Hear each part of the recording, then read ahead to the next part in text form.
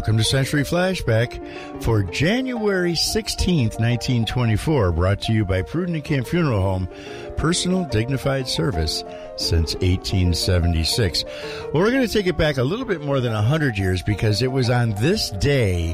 in 1919 that the 18th Amendment was ratified, and that was prohibition. So now we flash forward back up to 1924, and we're going to talk about a governor here,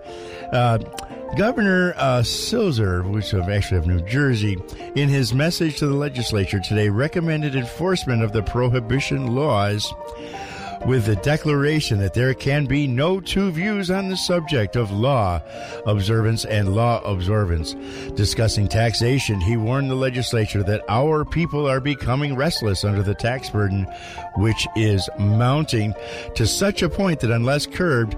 a discontented people will be the result. Repeal the divorce law passed in 1923, which provided for easier methods of securing a divorce, and repeal the law now placing